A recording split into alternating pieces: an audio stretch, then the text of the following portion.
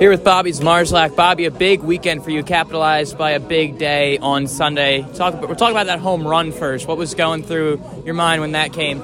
Yeah, I was just trying to hit the ball hard, drive the runner in from third, but thankfully threw a slider and I was able to elevate it and got some good barrel on it. So then you go your couple at-bats, and then you bunt. So you go the home run, and then you have a bunt RBI. Can you talk about the small ball approach that I know the team likes to use? Yeah, so I saw the third baseman back. We need to score a run, so I thought why not lay a drag down, and thankfully it worked out. So you dropped the last game on Sunday, but you do take 2 out of 3. What are the vibes in the clubhouse, coming into this week and then Rutgers over the weekend? What are the vibes after you drop Sunday, but you do have a successful weekend? Yeah, we're just trying to get better every day. We're trying to capitalize and just play our brand of baseball. I feel when we play our brand of baseball, it's really tough to beat us. So. Awesome. Thank you, Bobby.